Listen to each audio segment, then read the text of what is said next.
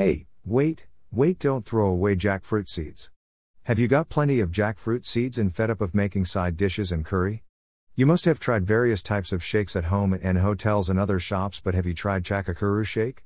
Try this out, you and your kids will love this easy and healthy shake. It's too tasty and filling. Ingredients: 1. Jackfruit seeds, 10 nos. 2. Coconut milk / scraped coconut, 1 glass. 3. Cardamom, 2. 4. Cherry, 2, optional 5. Almonds / cashew nuts, 4, optional 6. Honey / organic brown sugar, 2 tablespoons. Preparation: boil and skin the jackfruit seeds. Cut into pieces and grind in mixie without water. When it's powdered, add coconut milk or scraped coconut. If using coconut, add drinking water and grind well. Those who don't have coconut can use any milk, crushed cardamom seeds and honey and grind well. If it is too thick, can add some more milk or a little drinking water. Pour the shake into a glass, add crushed nuts and cherry on top and drink it as it is or can chill and drink. Decorate with a mint leaf.